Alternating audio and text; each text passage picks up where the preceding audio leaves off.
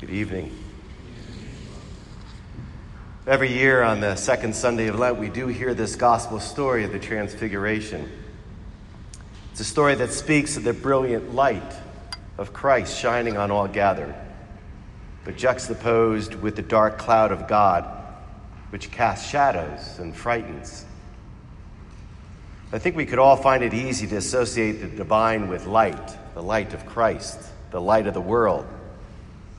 But with darkness, truth be told, we would love it if our lives were just filled with an abundance of light, but we all have our share of darkness as well, and God is in both. Megan McKenna is a theologian and storyteller and author of some 40 books, and this past week she released her latest book called The Poor Save Us. It gives readers vignettes of her life as it relates to her personal encounter with the poor around the world. So I invite you to listen to the story that she tells in this book. My friend was a photographer who traveled working for NGOs, non-governmental organizations, covering places around the world, usually in disaster areas where the organizations would respond. In the early 1980s, he was sent to Ecuador. In the years prior to his trip, Ecuador seemed to be on a continuing run of disasters, mostly man-made ones that aggravated other events. First, there was an economic collapse forcing the government to levy taxes on heating and cooking oil and medicines. Almost immediately, a cholera epidemic hit sections of the country.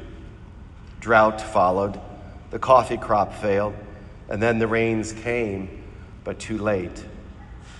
The torrential rains resulted in widespread massive flooding and landslides sweeping down the mountains and taking whole villages in their swath. That's when he arrived in an out-of-way village utterly destroyed. With camera gear in hand, he surveyed the area and the extent of damage geographically in regard to water, food, and medical survival. It was hot and devastation reigned. The ground was a sea of mud, drying fast, caked thick on everything. All the vegetation was gone. A few straggly bushes were bent low. No trees remained. The adobe houses were in various stages of disintegration, mostly collapsed.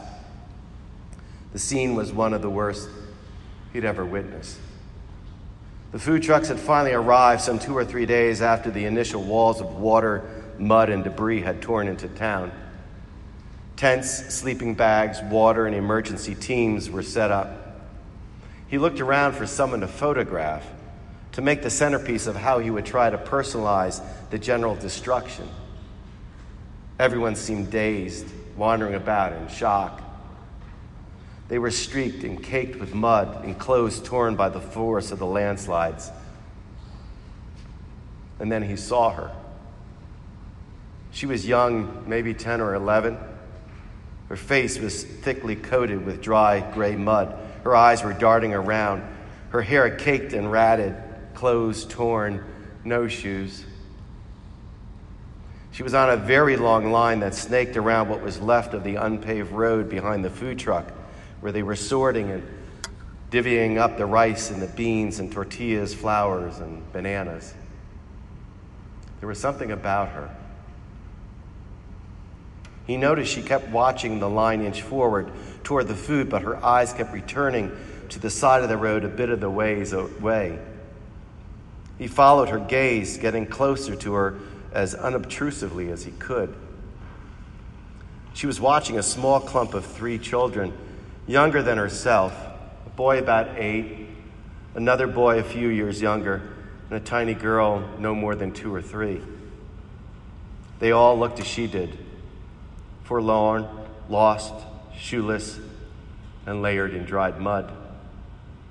They were protectively huddled together under what had been a bush just a bit taller than they were. No leaves, no real shade from the rising heat, but a piece of tin propped up beside them. She would nod to them, mouth unspoken words, and then turn and move toward the truck. No one else existed except them and her in their small world. A couple of hours went by, and my friend, continuing to watch the girl, realized the truck was running out of supplies. Less and less was being apportioned and given to each person, and yet the line stretched out. What would happen when she got there? He moved in and took a few pictures from a relatively safe distance, setting up the scene with her, began to see everything from her vantage point, as well as his own long-distance one. Then she reached the truck's flatbed at long last. She held out her hands to the people above her who were doling out the food, and she was handed all that they had left, one small banana. He watched her as she took the banana carefully and thanked them and bowed and moved very quickly back to her little waiting group. He ran to keep up with her, trying to get an angle with the right light, and she stopped. And the four of them stood in a small circle together. She said something. He looked, and gawking while they crossed themselves carefully as they said grace. She broke the banana into 3 pieces, the largest one for the smallest girl, and then 2 almost equal ones for the boys. And they slowly ate, taking tiny bites out of the pieces of banana and chewing slowly while she just simply sucked on the banana peel. He was stunned at what he was seeing. But suddenly, there was something else he became aware of. It was light. It was the only way he could describe it. It came from within her and enfolded all 4 of them. He stared at her face, which was shining, and he realized he was seeing Transfiguration, radiance shining through this disheveled little girl, caked in dried, cracking mud in the midst of horror, death, and physical destruction.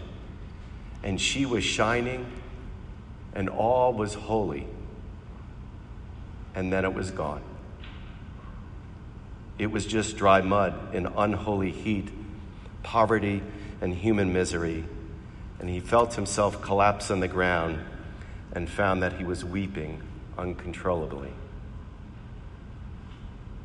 And after a while, he pulled himself together and realized he hadn't taken even one picture since before she was given the one small banana.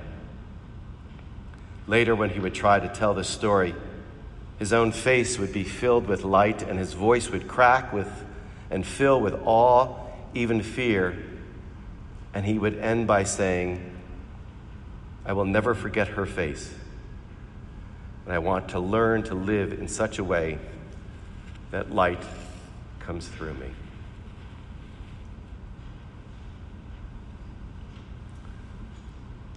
We all have times in our lives when we face our own version of drought and starvation and darkness, and it can take on so many different forms. And we openly wonder, why me? Where is God? For me personally, in my own life, I know that the light of the divine has been the most present in the days which have been my darkest. It's never about having either light or darkness. Both are always present, no different than what we heard in today's gospel. In her book, Learning to Walk in the Darkness, American theologian and author Barbara Brown Taylor writes, in the Bible, divine darkness has its own word, Araphel, reserved for God's exclusive use. This thick darkness reveals the divine presence even while obscuring it the same way the brightness of God's glory does. And both are signs of God's mercy. Through the acts of mercy, kindness, and love, that 10-year-old girl sharing her banana brought forth the revelation of Christ, and for a brief moment shone bright light into the darkness of starvation and devastation of her friends. This Lent, what opportunities exist for you and I to live in such a way that light comes through us for those who sit in darkness? And equally, how can we better open our eyes so that we can see the daily transfigurations in our lives and therefore be transformed by the mercy and grace of Christ flowing through others onto us.